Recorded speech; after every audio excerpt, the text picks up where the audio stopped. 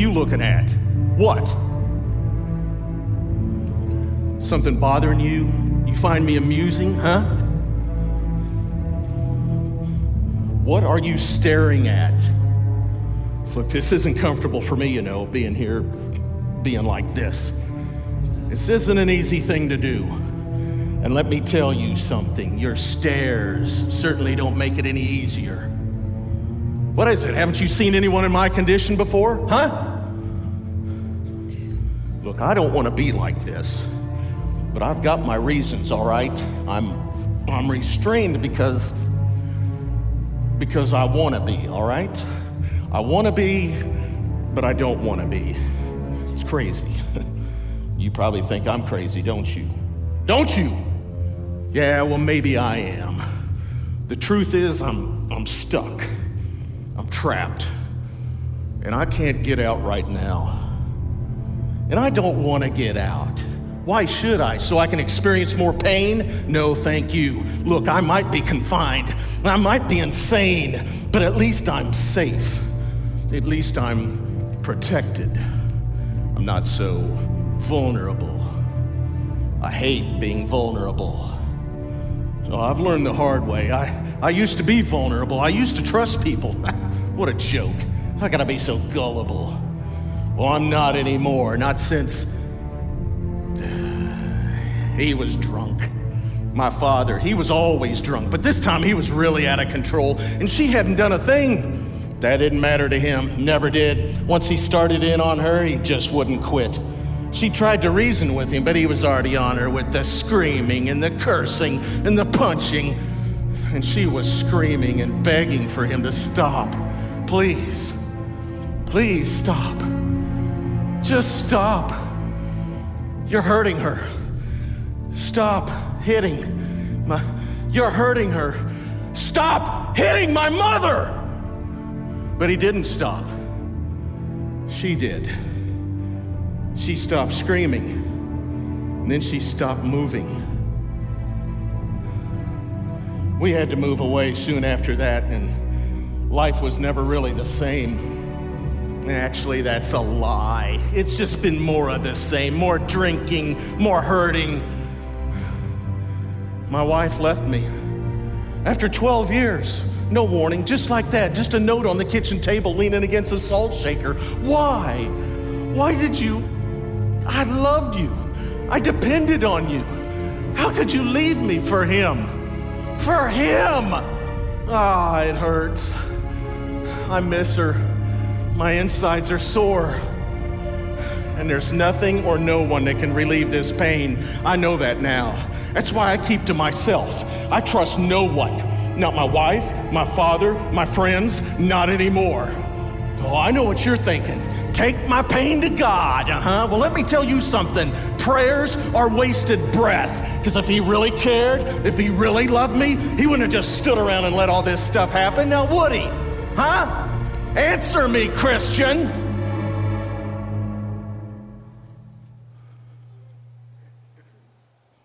So do you get it? I choose this confinement, this constriction, because it's safe. It's my protection. I live inside this cocoon, tightly bound. It's the way I want it. It's better this way. It's best, because no one is going to get to me again, and that includes God. Besides, even if I wanted to get out of this, I realize how I got here, but I don't know how to get out.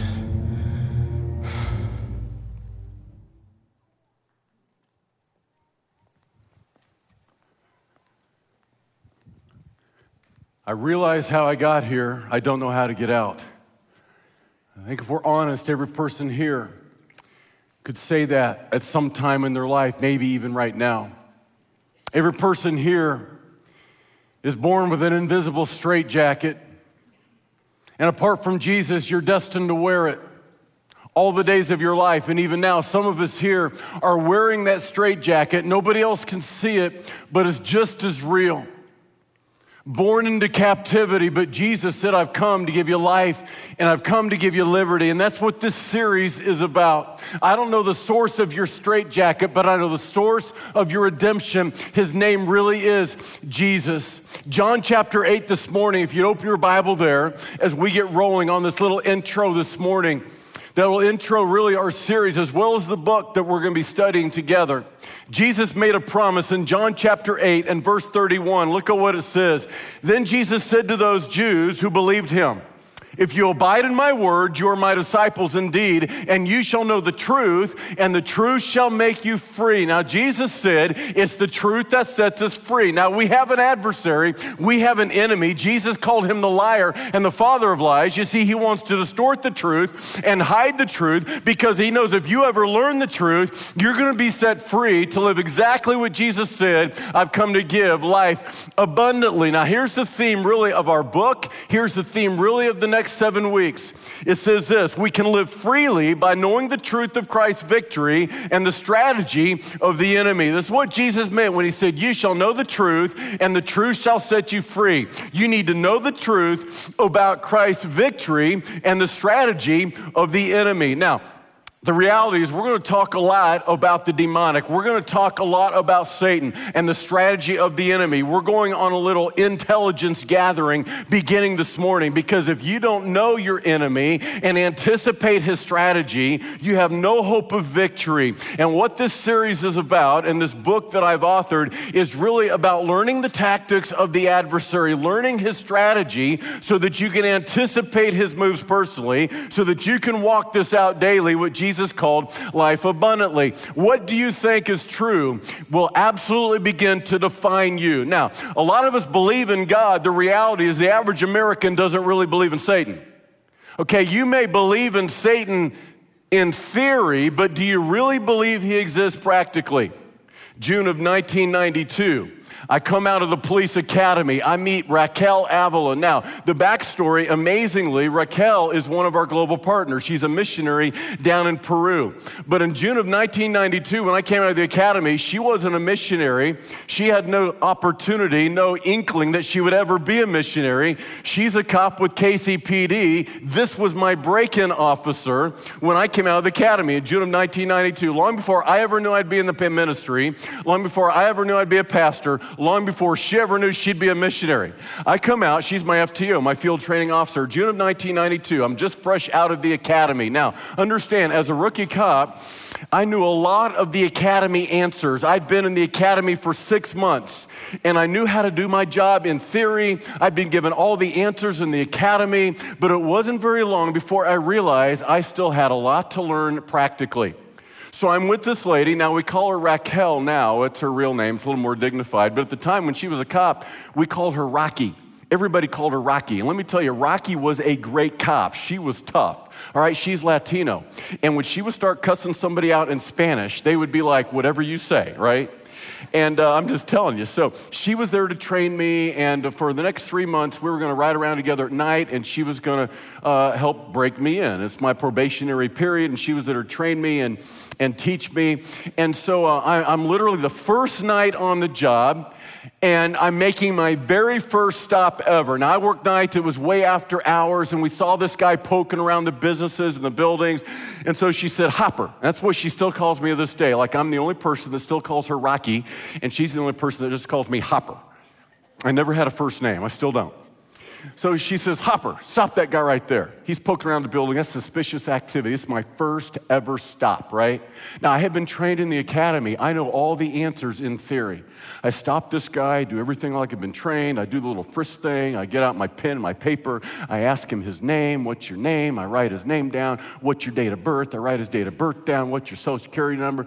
He gives me a social security number. I run it in, my walkie-talkie, and it comes back, no record, right? So I think to myself, well, no record. He's a legit guy. He looks like a nice guy. So I was like, okay, well, have a nice night. Goodbye. And he said, whoa, Rocky, whoa.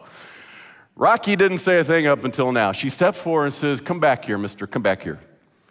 Give me your name again. She writes it down. Give me your date of birth down. She writes it down. Tell me how old you are. Well, she was really quick because she realized right away, this guy's lying because how old he says he is doesn't match the birth date he's given. And so she hooks him up. We, take him downtown. We're going to fingerprint him, find out his identity. Now, understand, the whole way down there, I'm thinking, this guy's telling the truth. I mean, honestly, he looks like a nice guy. I mean, he's a legit guy. This poor guy, he's telling the truth. I didn't tell her. This is what I was thinking, right? So we fingerprint him, and you can't lie to the fingerprint. I mean, it is what it is. You're going to get found out. You're going to get caught. But I just knew when we got back his true identity, having done the fingerprinting, we're going to find out this guy's legit. He's telling the truth. I mean, I completely was bought in. Like, I'm kind of like on his side. I'm not telling her that, but I was. We get back the name. And she looks at it, she looks at him, shows it to him. Okay, now we know who you really are. He had like federal warrants. And as soon as he realized he was caught, I'll never forget the look on his face. He looks up at me with this big grin and kind of laughs a little bit as if to say, gotcha. And then he looks at her and says, tell him he's going to be okay. And right then I realized, listen, I knew the academy answers, but I still had a lot to learn. I mean, I knew all the answers in the academy, but I still wasn't very streetwise practically. And I'm trying to tell you this today, that you can do all the Bible study and you can know all the answers in theory and you can believe in Satan theologically and still not have the street wisdom to overcome him practically. Ephesians 6:12 gives us a little intel in our intelligence gathering. Now, look at what it says. It says, for we do not wrestle against flesh and blood, but against principalities, against powers, against the rulers of darkness of this age, against spiritual hosts of wickedness in heavenly places. Now let me ask you, what do you believe about that verse? I mean, do you believe it seriously? I mean, do you take it literally? Now here's the deal. The average American does not believe in Satan as a real person. The average American believes Satan is merely a symbol of evil. The average American does not believe he's a real being, he's a real person, he's a real power. Now the reality, unfortunately, is many within the church believe the same thing. I mean, some of the data actually says half of self-professing Christians believe in Jesus, but they don't really believe in Satan. I'm just going to tell you, listen, to say I believe in Jesus, but I don't believe in Satan is to make Jesus out to be a liar or a lunatic, because when you look at the Gospels, Matthew, Mark, Luke, and John, which are the eyewitness accounts of his life and ministry, on almost every single page, Jesus is either talking to Satan or talking about Satan or being tempted by Satan. And I will promise you, he was not talking to a symbol of evil. He was not talking about a symbol of evil. He was not tempted by a symbol of evil. Jesus believed Satan was a real person, a real power.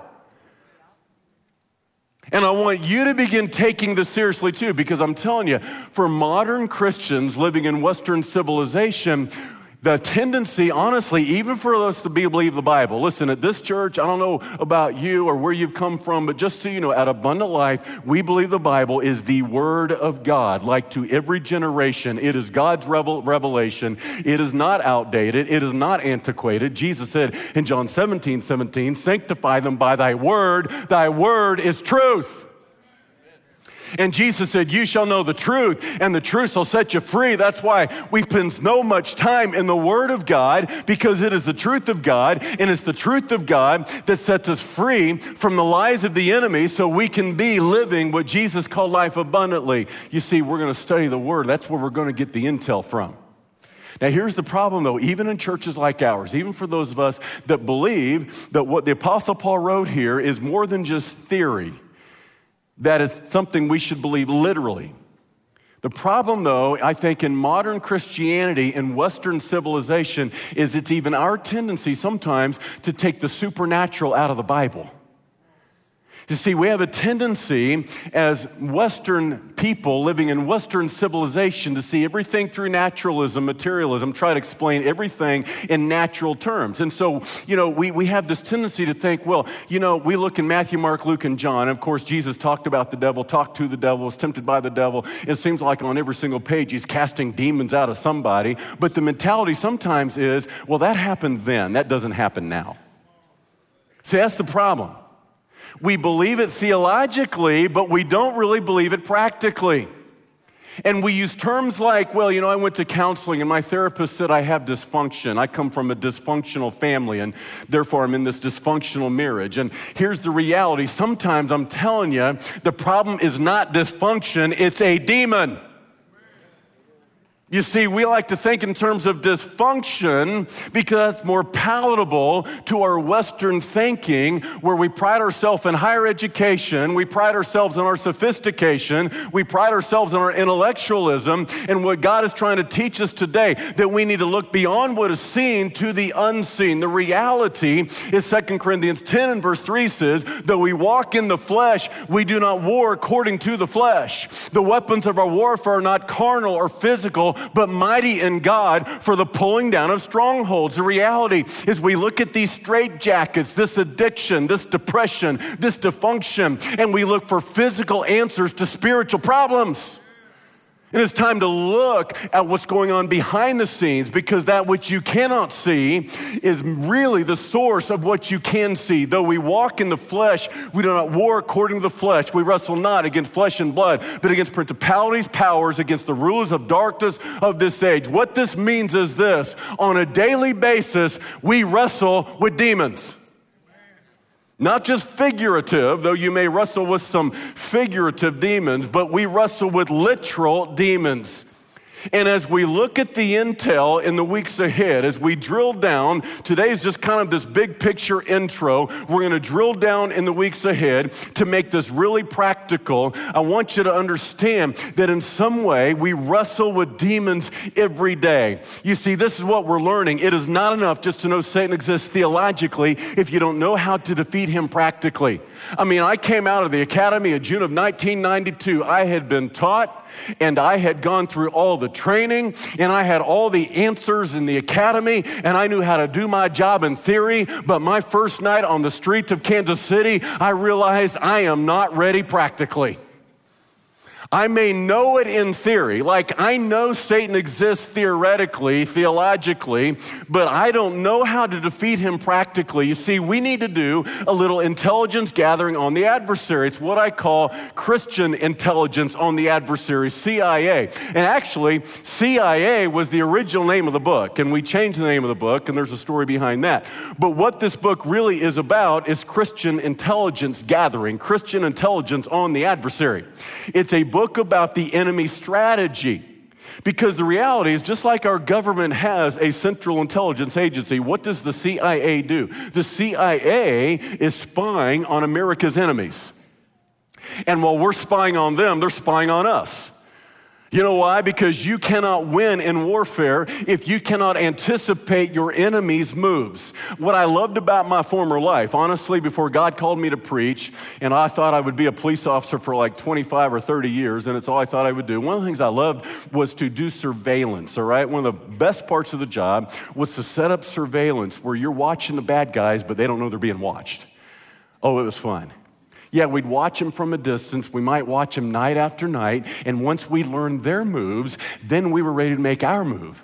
You see, it does not matter. The reality is, if it's a baseball game or a football game or warfare or a cop on the streets of Kansas City or your life personally trying to walk out what it means to live life abundantly, you need to know your adversary. That's what we're doing here today. And for the next 6 weeks hereafter, we're doing some intelligence gathering on the adversary. And once you know your enemy's moves, now all of a sudden, you know how to anticipate his move so you don't keep falling for that same old move. You see, the good news is it is highly predictable and entirely winnable. But Hosea 4:6 says, my people are destroyed for lack of knowledge. Here's the deal. Satan wants to control the knowledge. He wants to hide from you the knowledge, because Satan knows knowledge is power. He that has the knowledge has the power. Hosea 4:6, I think, applies to our day and age in modern Christianity in American society. In this age of biblical illiteracy,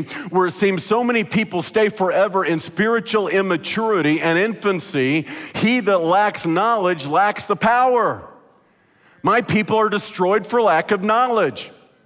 Now, I've told you it's not enough just that you know who Satan is theologically if you don't know the strategies of the enemy. That's where we're heading very, very shortly. You see, our warfare with Satan is winnable because he is completely predictable. As we do our little intelligence gathering in the next few weeks, we use what we used to say, well, we know the M.O., all right? That's using a little police jargon from my former life. What is the M.O.? Well, we know his modus operandi. We know his method of operation.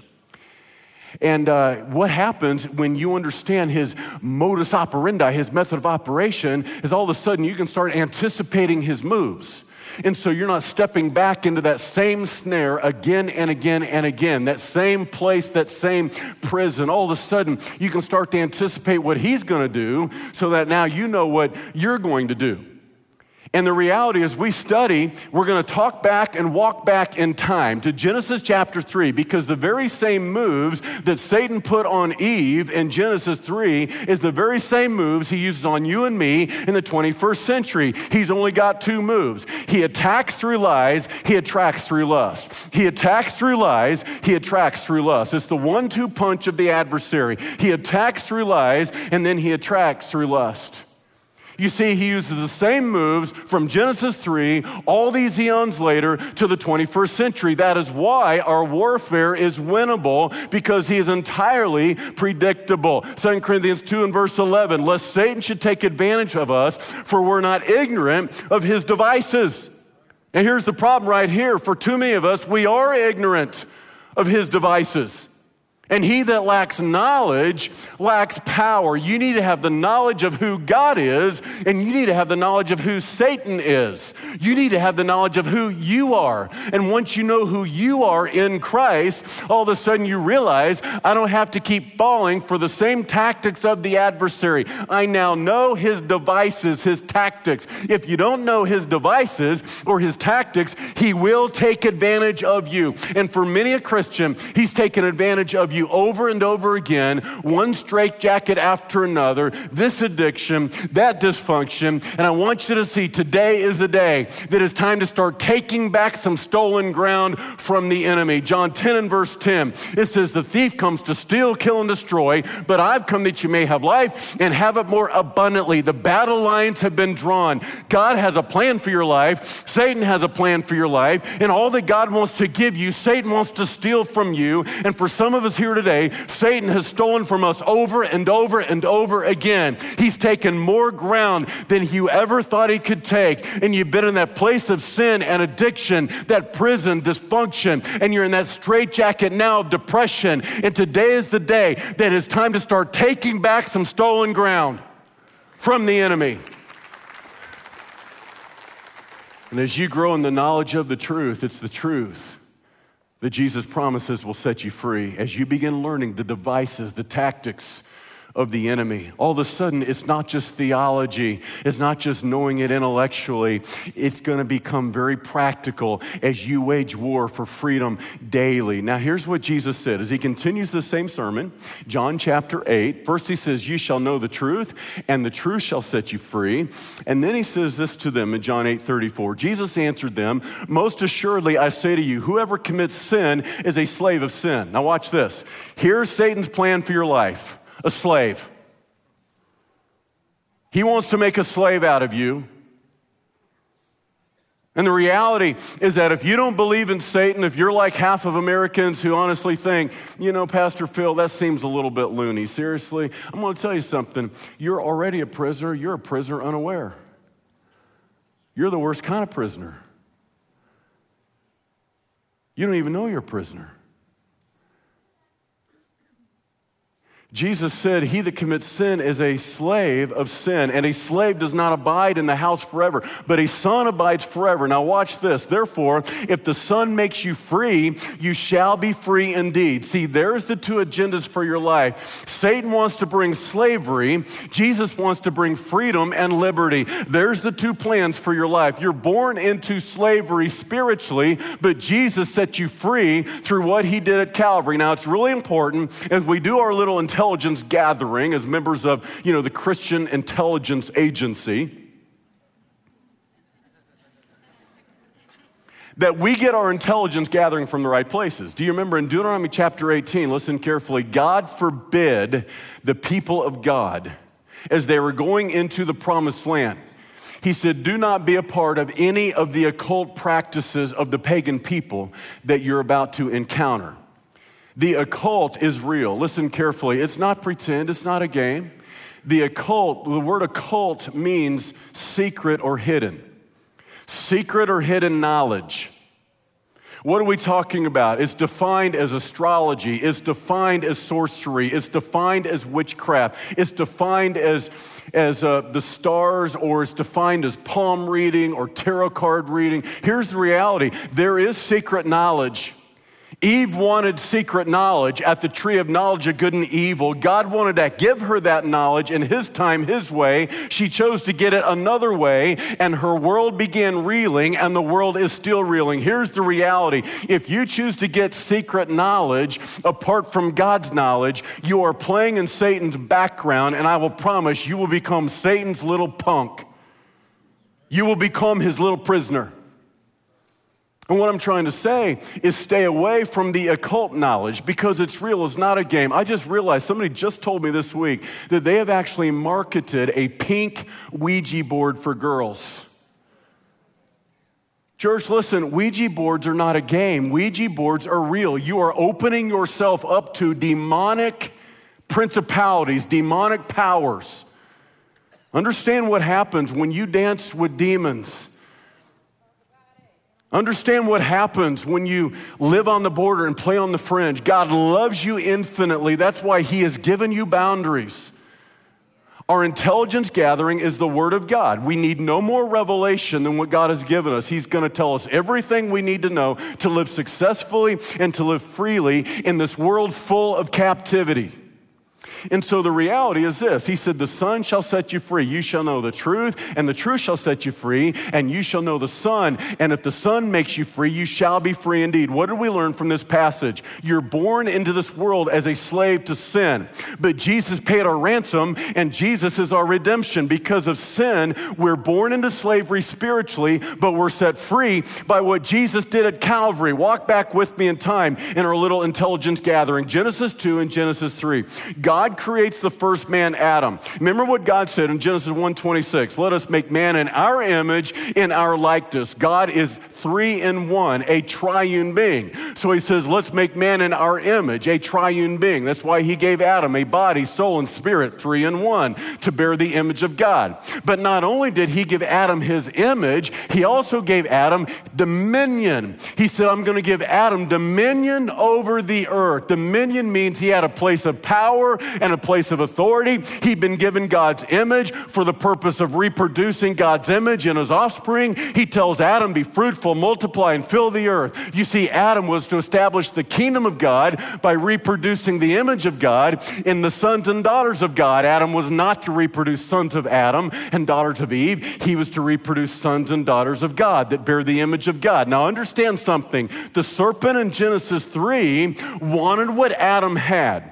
You see, Adam had what he used to have. As we go in our little intelligence gathering next week, we're going to find out that this same Adam was in Satan's old home. He was sitting on his old throne, and he wanted it back. The serpent knows that he's got to get Adam to sin. If he will sin, he will trade his dominion and give it to him. And so he immediately goes on the attack. He'd heard what God said, don't eat of that tree, and the day you eat of that tree, you shall surely die. He knows if he can get Adam to eat of that tree, he will die spiritually. He'll have a living body and a living soul, but a dead spirit. And that is why, as fallen sons of Adam and the fallen daughters of Eve, we all come into this life physically alive, but spiritually dead. You were born with a living body and a living soul, but a dead spirit. John chapter 3, twice Jesus said, you must be born again. And only when you put your faith in him are you born again spiritually, and all of a sudden you too then become a trinity. You get back all that Adam lost in the garden because of sin. John 1 and verse 12, but as many as received him, Jesus, to them and only them gave him the right to become the children of God. You see, until you've been born again by faith in him, you're not triune in his image. Now here's what happened. The moment that Adam sinned, he died spiritually. He had a living body, living soul, but all of a sudden sudden, he could no longer reproduce God's image in his offspring. Genesis 5:3, Adam begat a son, Seth, in his own image, in his own likeness. And not only that, but the moment that Adam sinned, dominion that God had given him was transferred back to Satan. So that now Adam sold all of his sons and daughters, all of humanity, all of his posterity into slavery spiritually. You see, because of Adam's sin, it's what theologians call original sin. We are born under Satan's dominion, and sin is our prison. But it's in the last Adam, 1 Corinthians 15:45, that he undid the curse of the first Adam. You see, while we're born in sin under Satan's dominion, it's Jesus that paid our ransom. He is the source then of our redemption. And that is why he said, if the Son shall set you free, you shall be free indeed. He has the power, the authority to set us free legally. Understand, Satan is a name that means accuser. Revelation 12, he's the accuser of the brethren. And what that means is, as the prosecutor and accuser, he had a legal right to bring about accusation against us. Because we trespassed against God, he legally could bring accusation and prosecution against us for our sin. We were under his dominion because of Adam's sin, but all that changed at Calvary. The moment you placed your faith in the Son of God, you got a new master. Jesus is your new master, and Jesus is a different kind of master. Matthew chapter 11, he said, come unto me, all you that are weary and heavy laden, and I will give you rest. You see, when you come to Jesus as your new master, he sets you free. But as long as you stay with sin and under Satan's dominion, it'll always be to you a prison. You see, because of sin, we're born into slavery spiritually, but because of what Jesus did at Calvary, you have been set free. Now understand, Jesus read from the Isaiah scroll. I want you to see why Jesus came. He said, this is the reason I'm here. Luke chapter 4, he reads from the Isaiah scroll, Isaiah 61 and verse 1, one of the messianic prophecies. And he makes this statement, he applies it to himself. The Spirit of the Lord God is upon me because the Lord has anointed me to preach good tidings to the poor. He has sent me to heal the brokenhearted, to proclaim liberty to the captives and the opening of the prison to those that are bound. So Jesus says, this prophecy is fulfilled in me. He claimed messianic authority. The Messiah is a word that means anointed one, the promised one of heaven. He said, the Spirit of the Lord God has anointed me to preach good tidings to the meek, to bind up the brokenhearted, proclaim liberty to the captives, and the opening of the prison to them that are bound. Now, right here's the problem. Listen, the problem of a human being is a problem of a human heart. This is why it all begins here. He doesn't immediately say, I've come to open the prison to them that are bound. No. First, what does he say? I've come to heal the brokenhearted.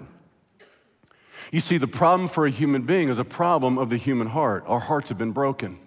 Our hearts have been marred and scarred by sin. Now understand something. When Jesus speaks here of this broken-hearted condition, he's not speaking of a heart as in the muscle in your chest that beats blood throughout your body. When the Bible talks about the heart, the Bible over and over again is talking about the soul.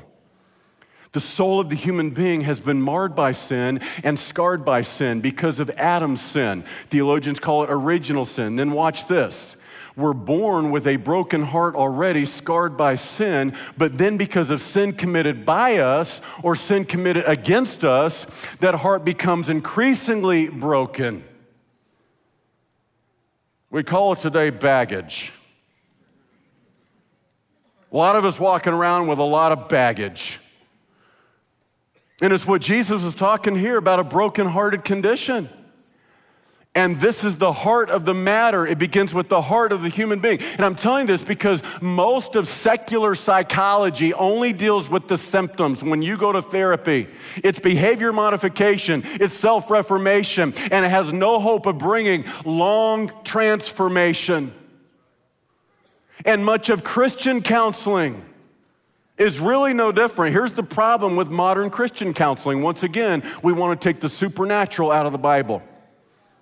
We call it dysfunction. Know the reality. If we're really Christians and we're really counseling, let's call it what it is. Sometimes it's a demon. And until we deal with the source and quit merely dealing with the symptom, nobody's going to get free, even though Jesus already set them free. And so this was my condition, guys, for years and years and years. If you'd have known me 20 years ago, you would have never known that guy has a broken heart inside of him. Man, that is one broken-hearted dude. That dude's walking around with a lot of baggage. No, you didn't see any baggage in my life, but I knew it was there, and Jesus did too. More importantly, Satan knew it was there. Satan did too. You know why? Because Satan was very instrumental. It happens when we're still young. Those early years are so formative. We come into this world with this broken-hearted condition as members of Adam's broken race. Then sin committed against us or sin committed by us. More brokenness, more baggage.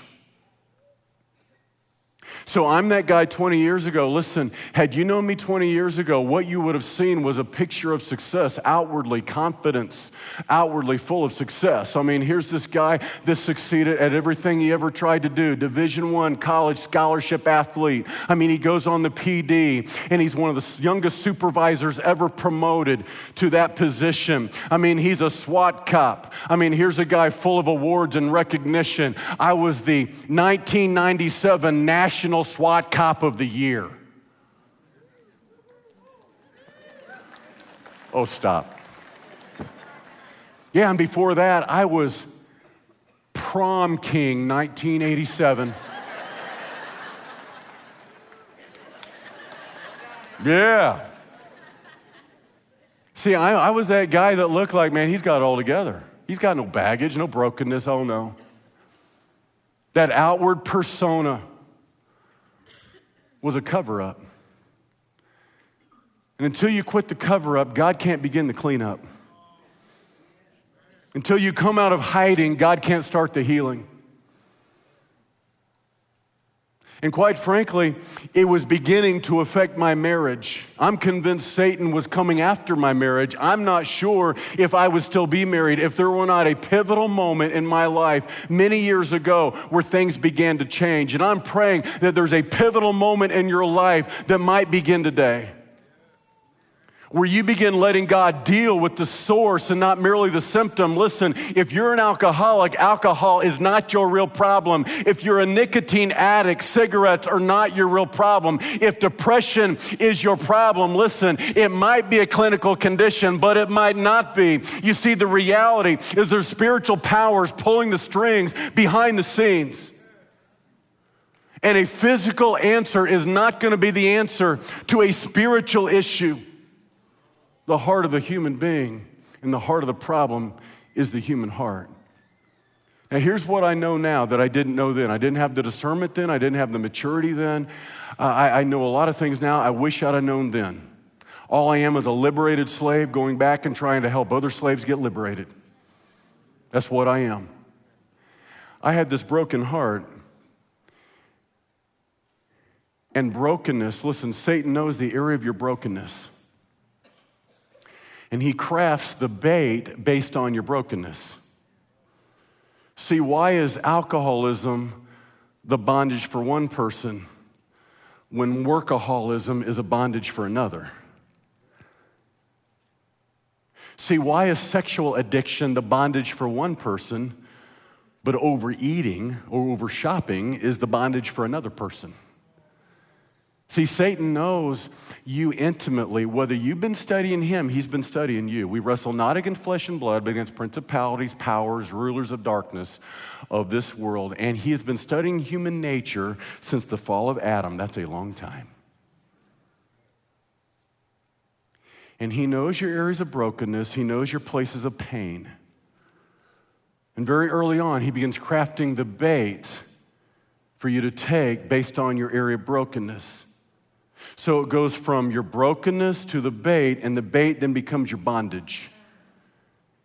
And that was the progression in my life that began about middle school, honestly. So by the time I left for the University of Kansas, I was in complete captivity. I didn't know it. I had a straitjacket on. Nobody else could see it. And it wasn't until years later that Jesus began to set me free. And I'll tell you why. Because the reality, even when I started walking with Jesus and I called upon the name of the Lord and I was saved, I knew I'd been forgiven of my sin, but I still needed to be healed from my sin. And forgiveness and healing, they're not the same thing. You see, I knew I'd been forgiven, but like a lot of Christians, I still needed to be healed.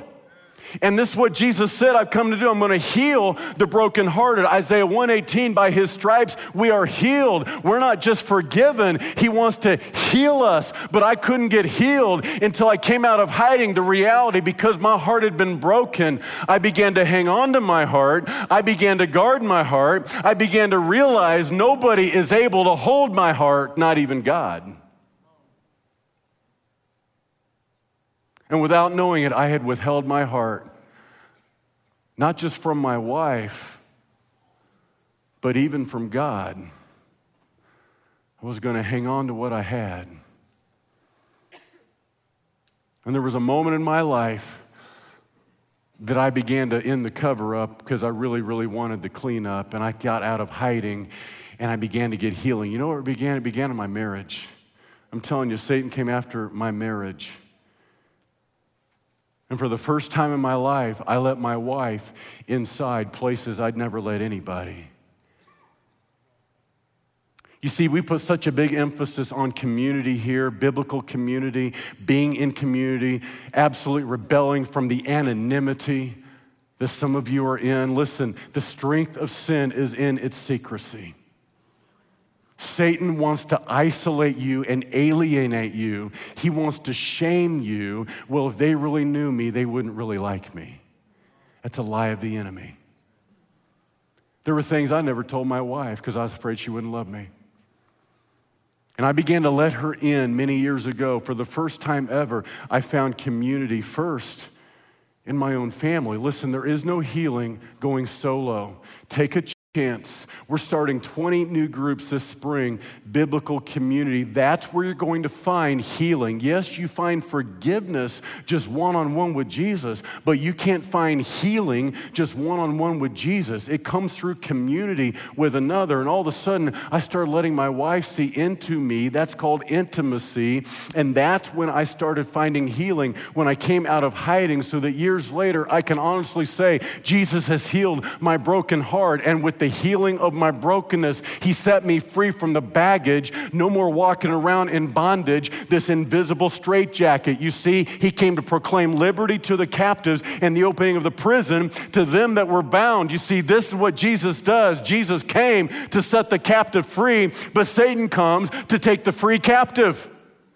And for many of us, we've been set free already because we've trusted in Jesus and what he did at Calvary, but practically we're still living like we're still in captivity, because that is the work, you see, of the enemy. Every single day, he's trying to lure you back into captivity when Jesus has set you free. Now listen carefully. Jesus told us the battle lines in John 10 and verse 10, the thief does not come except to steal, kill, and destroy. I've come that you may have life and have it more abundantly. And I'm praying that somebody today, for the first time maybe, is going to start taking back some stolen territory. Somebody has taken something from you. Scores and scores of people right here, right now, were sexually molested as a child.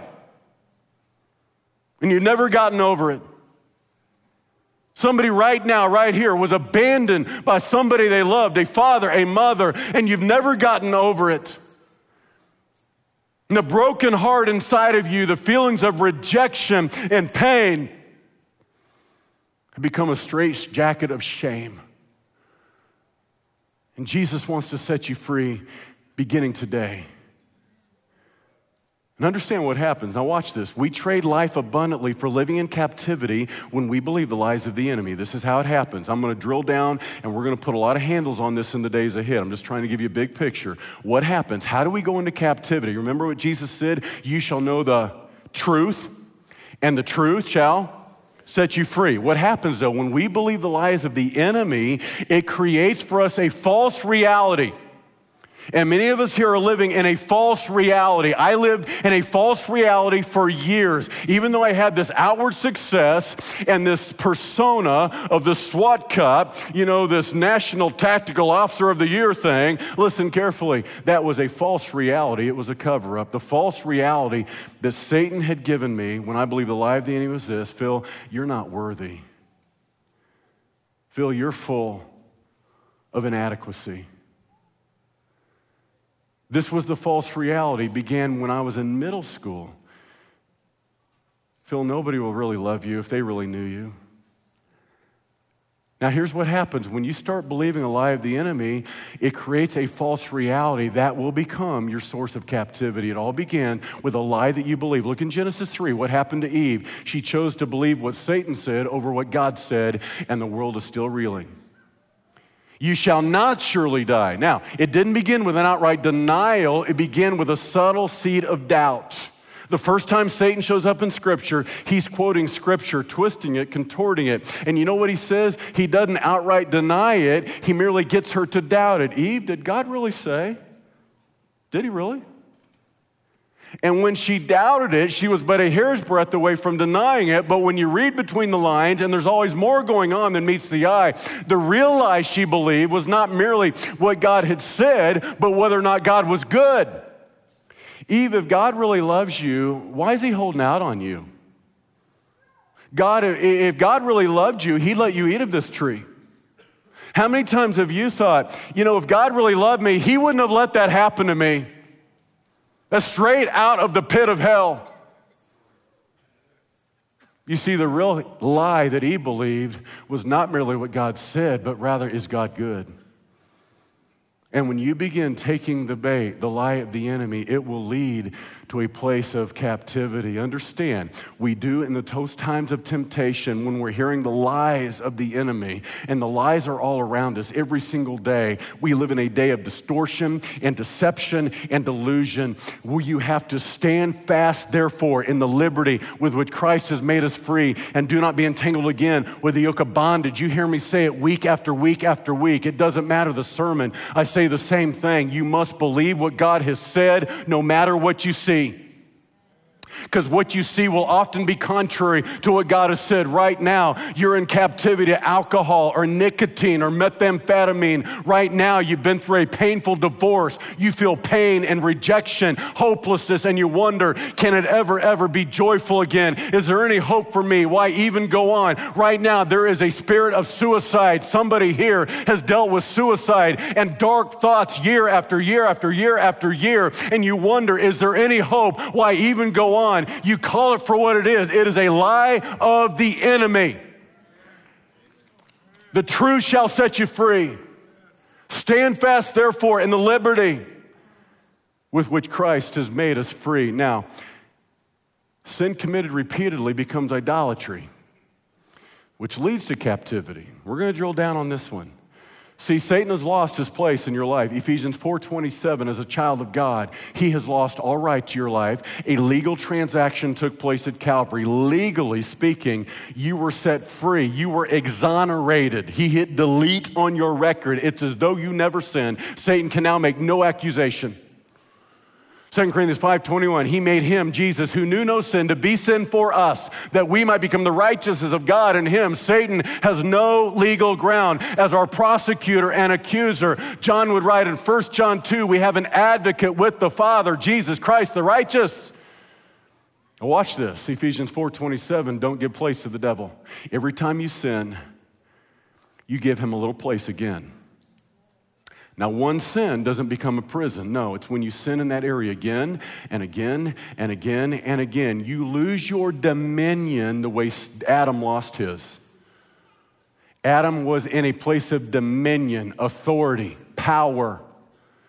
He lost that dominion, gave it back to Satan when he sinned. You see why Satan wants you to sin? For the same reason he wanted Adam to sin.